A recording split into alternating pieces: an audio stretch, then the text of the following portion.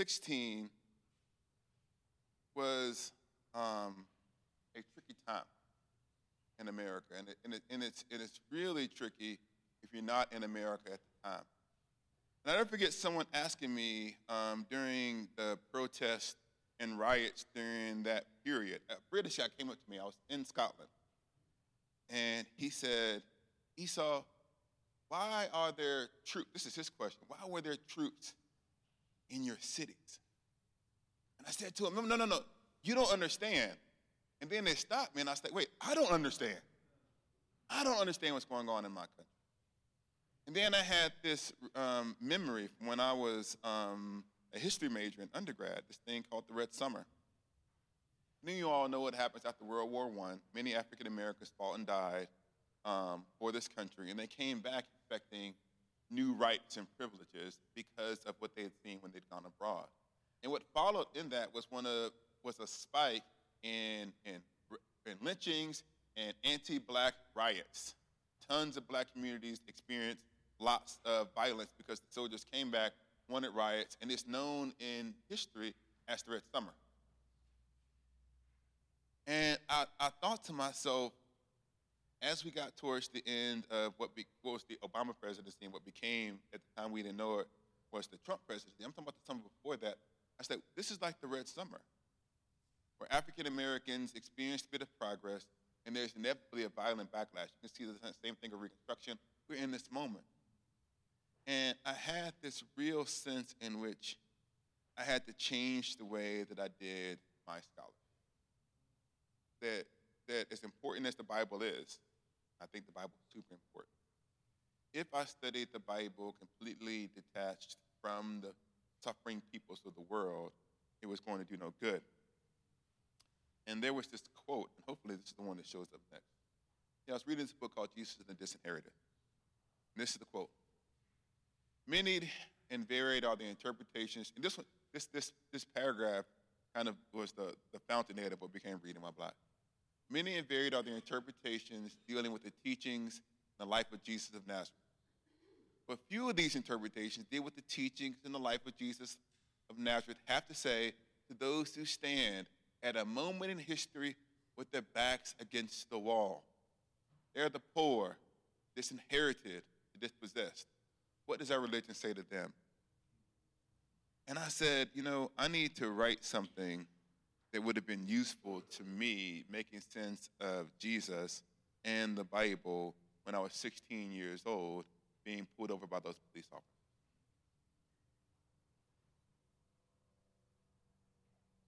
And so I said, what if I tried to figure out what the Bible has to say about policing?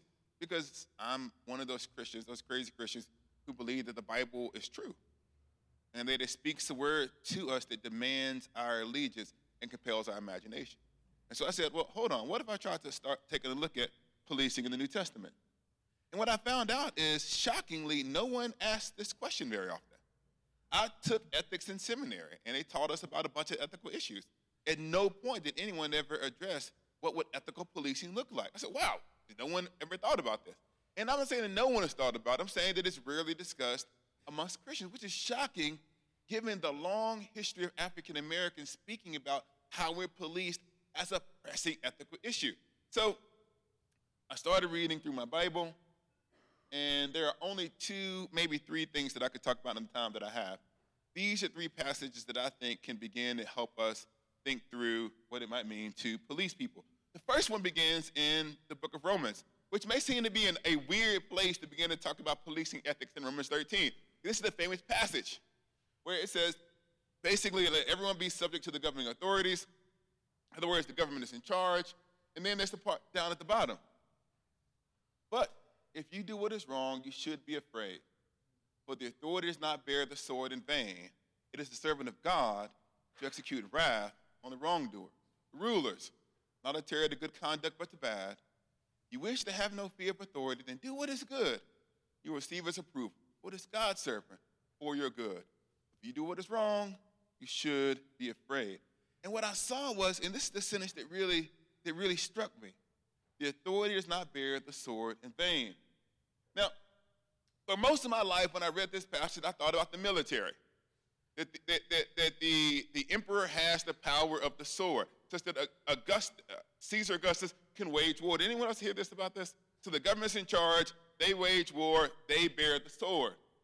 But one of the things I began to realize is that actually during Paul's time, or before Paul's time, Caesar had transitioned the military to a standing army. In other words, he created a modern military force whose job was to be military people all of the time. And what we've heard of historically as the Pax Romana then is not an exterior peace in which Caesar went and conquered every place. It was an interior peace speaking about the peace within the empire. So to bear the sword, this statement that Paul says about bearing the sword is not simply about Caesar conquering new territory as the authority over the empire, but bearing the sword is a word about the governmental directives interior to the empire. The soldiers then weren't just outside of the empire, the soldiers were inside the empire. The soldiers were police officers. So Paul's statement about bearing the sword is a statement about policing. So what is a police officer? It's an interesting question. They've actually thought about this, scholars, and they said that any organized unit of men under official commands whose duties involve maintaining public order and state control in a civilian setting. So you're a police officer if you're charged with maintaining order in a civilian setting. And if you kind of think back over your Bible, you immediately say, this is what the soldiers were doing. Remember? Like during Jesus' last week, during Holy Week, who was around making sure the order was kept in place? The soldiers. They were performing a policing function. We don't think of it that way, but that's the closest equivalent. So the soldiers, Roman soldiers under Augustine, were charged with guard duty, see this in the Bible, calming public disturbance, you see this also in the Bible, and crime investigation. So the Roman soldier was the closest thing that we have to a modern police officer. So the interactions between the Christians and the soldiers in the Bible are actually policing encounters. So I thought to myself, well, we can look at these narratives in which the Christians encountered police officers as a way of beginning to think about how we might function as a society and how we police our civilians. So, who policed Rome? This is an interesting question. So Paul is writing this in the church in Rome. Who polices Rome? Well, there's one group called the Praetorian Guard. And they did not wear normal uniforms, like the military uniforms, and they were better paid than normal soldiers, and they were around in Rome, making sure that order was kept. So they were kind of the basic police force. Then there's another group, and I can't speak Latin. Anyone who speaks Latin here? Any Latin people? Latin speakers? How do I pronounce that first one? That's what I've always said. Thank you. I just thought I feel good. Vigiles. I can say it with confidence now. Vigiles began initially in Rome and other places as people who investigated arson. So they were the ones who would try to, you don't want Rome to burn down, so you need kind of a group of people who make sure that the fires don't get out of control. But since they did a lot of their investigations at night, it expanded to include petty crimes in the evening. So if you add the Praetorian Guard and the Vigiles, you have about 10,000 people total who are charged with policing the city of Rome itself. And as a way of comparison, I think this might be a few years out of date. I haven't updated it. But there's about one police officer per 90 citizens, 90 people in New York City. There's about 1 per 100 people in Rome. So basically, Rome had the same amount of soldiers per person as New York does with its police force. So it's actually a pretty close analogy. So where might you encounter these people, these police officers, if you were a Christian who was just meandering around Rome on any given day? Well, oftentimes the police were out in force during major festivals and events of the city's life. So whenever there's a party, things get out of hand. I think there's a Lakers series going on right now, right? Okay. Trust me, I'm Team LeBron. I hope his foot feels better. Okay. But you all know that if the Lakers win a championship, which we hope happens, amen, we're going to need some extra police force out for that celebration, right? Has there been a championship in LA recently? No, there hasn't been one?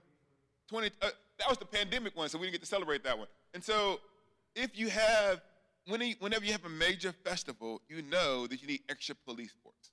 It's also what you see in the New Testament during Passover, extra police forces. You also see the police officers involved in tax collecting.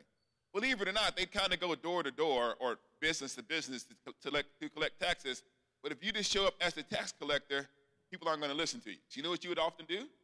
You'd hire out and you bring with you parts of the guard who would accompany you to the collecting of taxes. So you'd see the police when you were at the festivals. You'd also see the police around the time of tax collecting.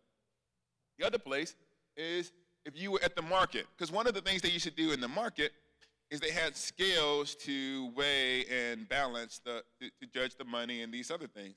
And sometimes, this would be crazy to believe, that people in the ancient days were corrupt. And so they would game the scales. And if you game the scales, that could lead to a disturbance between you and the person you're conducting your business with. You needed a police force around major businesses to calm down any disturbances. Kind of like what we'd have today. Back when we used to go to malls, right? You'd have police officers who'd be kind of around the malls and those other areas where businesses occur. The last place where you might find a lot of police officers, you just simply lived in the wrong neighborhood. There's a lot of times when they're investigating petty crimes and fires and when there's trouble, if you just lived in one of those neighborhoods, you're apt to run into police officers. So shockingly, the Christians at Rome would encounter their policing forces, many of the same kinds of places we might encounter policing forces, at places of commerce. And there's tons of stories about African Americans and others who felt like they've had injustice precisely at places of commerce, at major parties and events and festivals. You'd also have the police officers there. You'd also see the police officers if you lived in the wrong neighborhood, and also you see the police officers vis-a-vis around money and tax collection.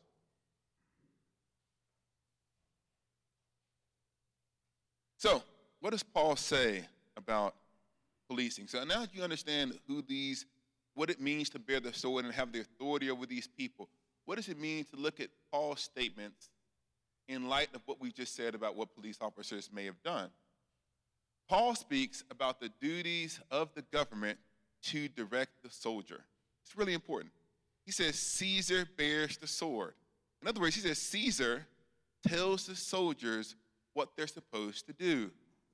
So he recognizes then that the attitude towards the civilians comes from the government. Caesar directs the sword. And what does this actually mean then for a Christian who lives in a representative democracy? We don't live in an empire where it's just Caesar who directs the sword. Like if Paul didn't like what Caesar did, he couldn't fire off a hot tweet. And he couldn't protest it. He's just like off with your head. But the crazy thing about this is we live in a representative democracy. Who directs the sword in our republic? We do. We the people. We choose representatives who then set policies, then directs the sword. So for the Christian then, it's our job, here's what I decided, you all can say that I'm wrong. It's our job to elect representatives who will create a culture of policing in which the sword is directed to do what is right and good and just. Now, we will leave aside this part about judging corrupt leaders in another time, because that's a question for another day.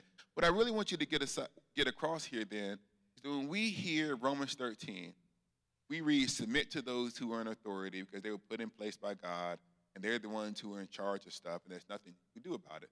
But we put the people in charge. So in other words, I think in a representative democracy, you do actually have something that you can do, namely elect people who create a culture of government. And if we have a culture in which people aren't policed fairly, then it's actually our failure as citizens.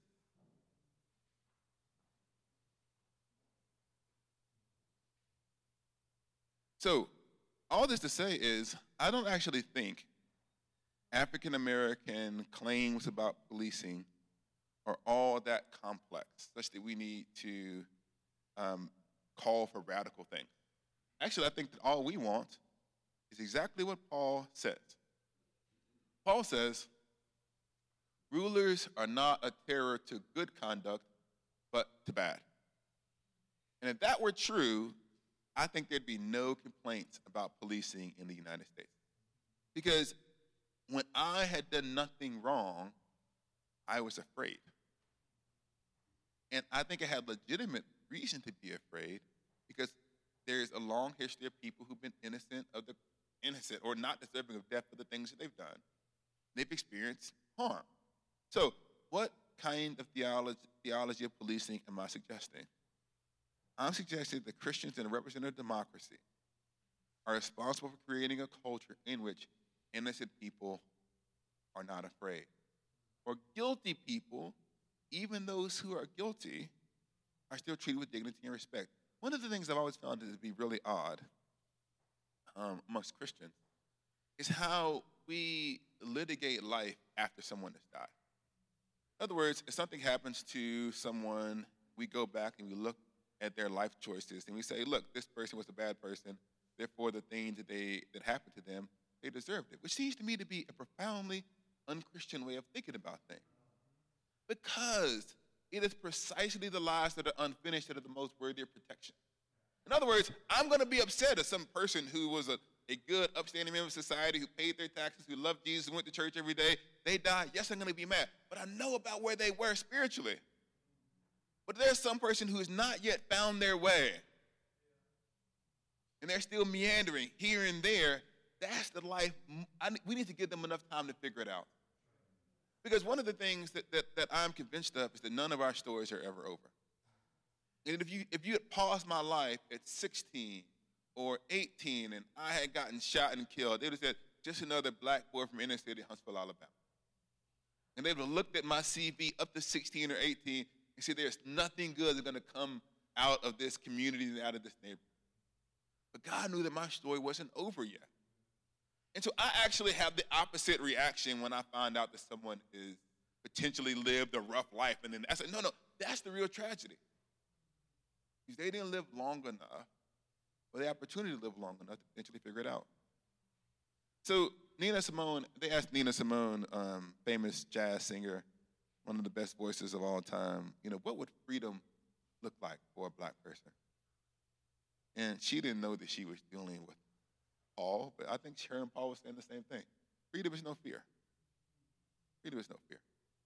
So what I want to suggest then is that Paul's statements in Romans 13 gives us the tools to say that it's our responsibility as Christians to create a culture in which people can live free of fear. And even those who are guilty of the crimes for which they are being arrested, they remain persons. So a theology of policing, as a Christian, has to arise out of a theology of persons. That every single person, no matter who they are and what they've done, remain image bearers and are worthy of dignity, honor, and respect.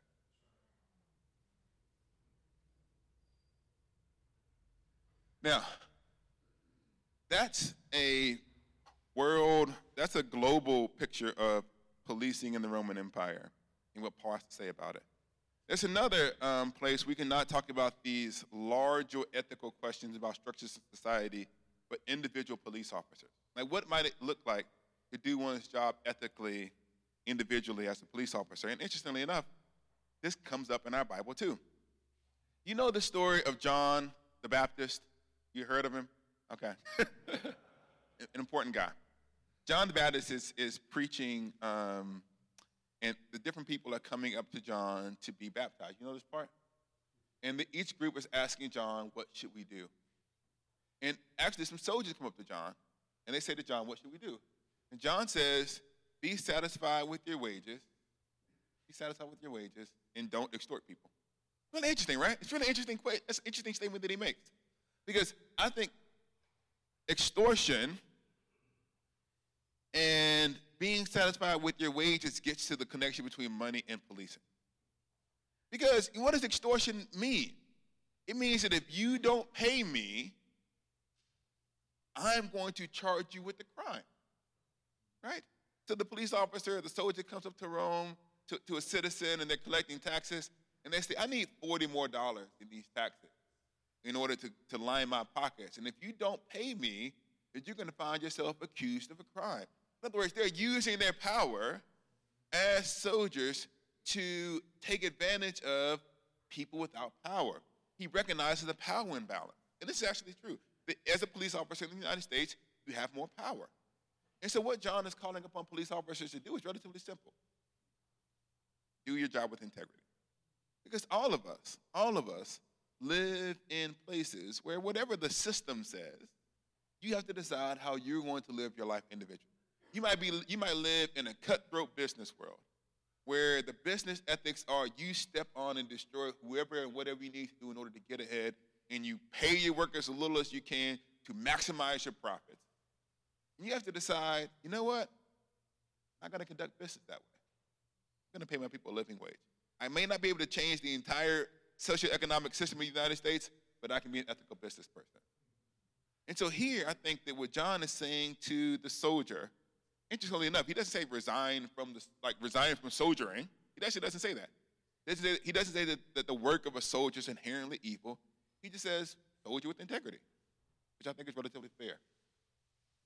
So it is a call then for the officer in power to rise above the corrupting influence of the imbalance of power and to treat individuals as image bearers. Now, the other thing that I want to suggest then, and this is the part that I don't think often gets considered. Police officers and soldiers often see humanity at its most broken. They're only called in when things go wrong. So they see crime, domestic abuse, drugs, violence, day in and day out, week in, week out. And one of the things that I've noticed is that churches tend to do one or two things. They kind of verbally say, we support our police, and maybe they're aware that we support the blue tag. But the question I want to ask is, and I can say this because my wife was in the military. She's a reservist now. People often say, we support our troops. But you think that simply saying that is supporting your troops, but it's actually not. It's not. In other words, having a positive political disposition towards police officers doesn't do anything for them. And I can say that maybe because I was a part of a family that was in the military. And so what I want to ask is, are we actually giving the people in our communities who are charged with policing the tools to emotionally process the things that they see without becoming embittered and cynical?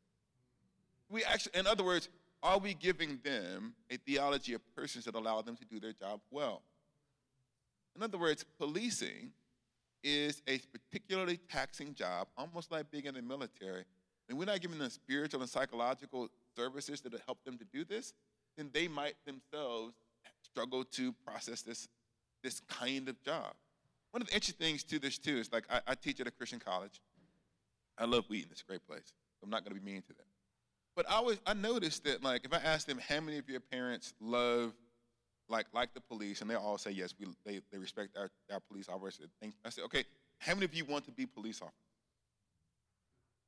And almost none of them raise their hand. And none of their parents want them to be police officers, right? And so in other words, it's honored as a concept, but most people don't want their children doing that job. What does it mean then that Christians have largely abandoned many of the service industries? And we think that because we vote in a certain way, we've actually done what it means to love and serve the people charged with policing us well.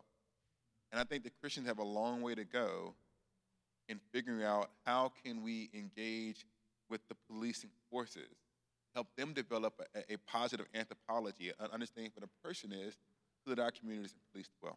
So it's not just simply saying things, it's actually doing things.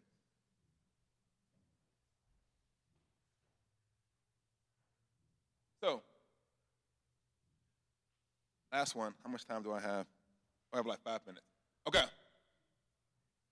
So what I've done so far is I tried to look at policing as a concept, like in Romans 13.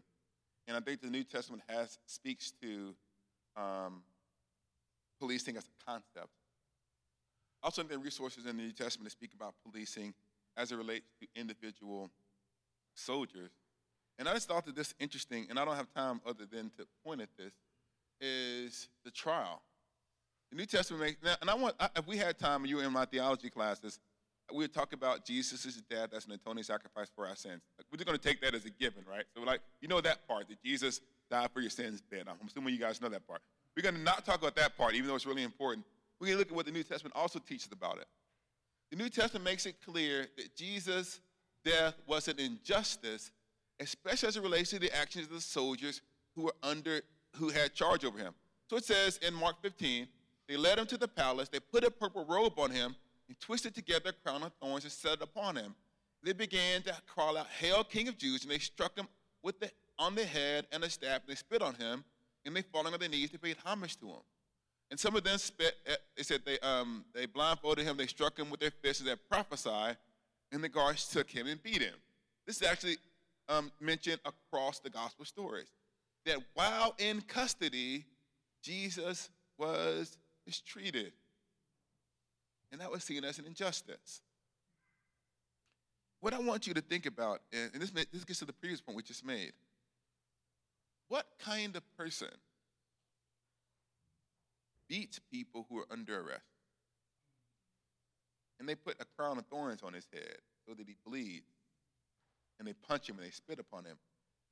It's people who see people under arrest as less than fully human and worthy of no respect or dignity at all.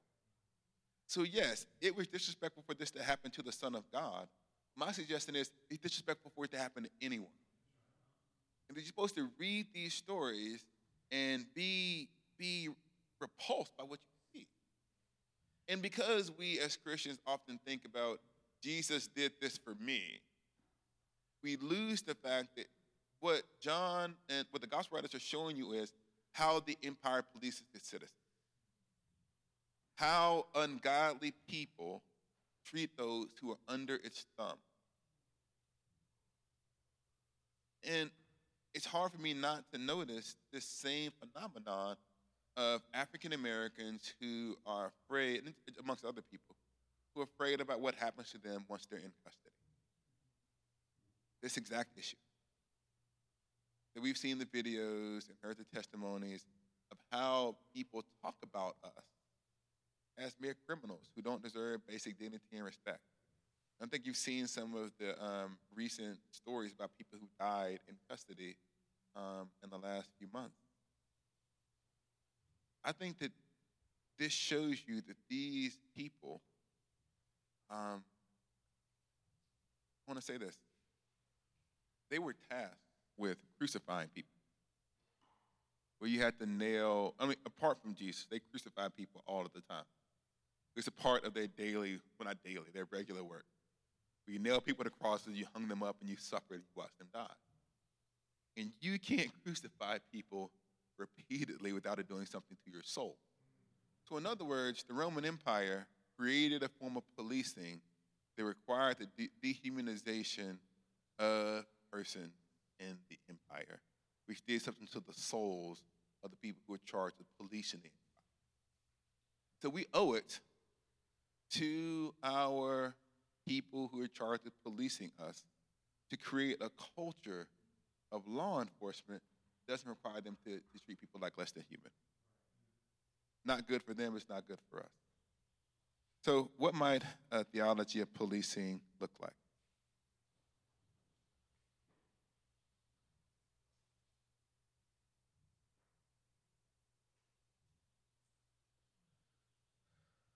I think a theology of policing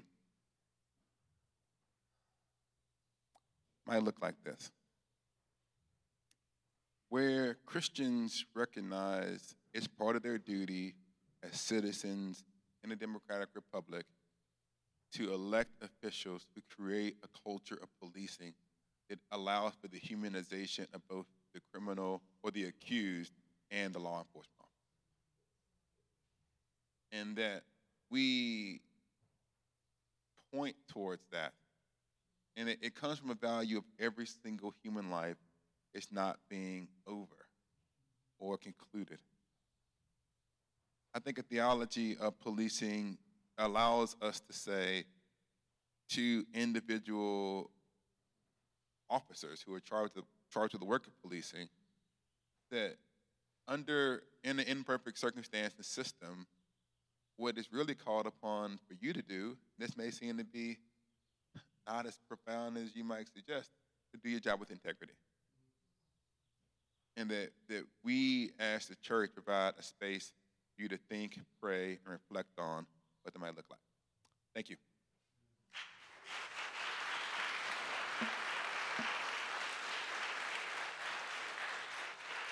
I went 1 minute over my time. Do I need to let them go, or do I accept questions? What should I do? No, you are free.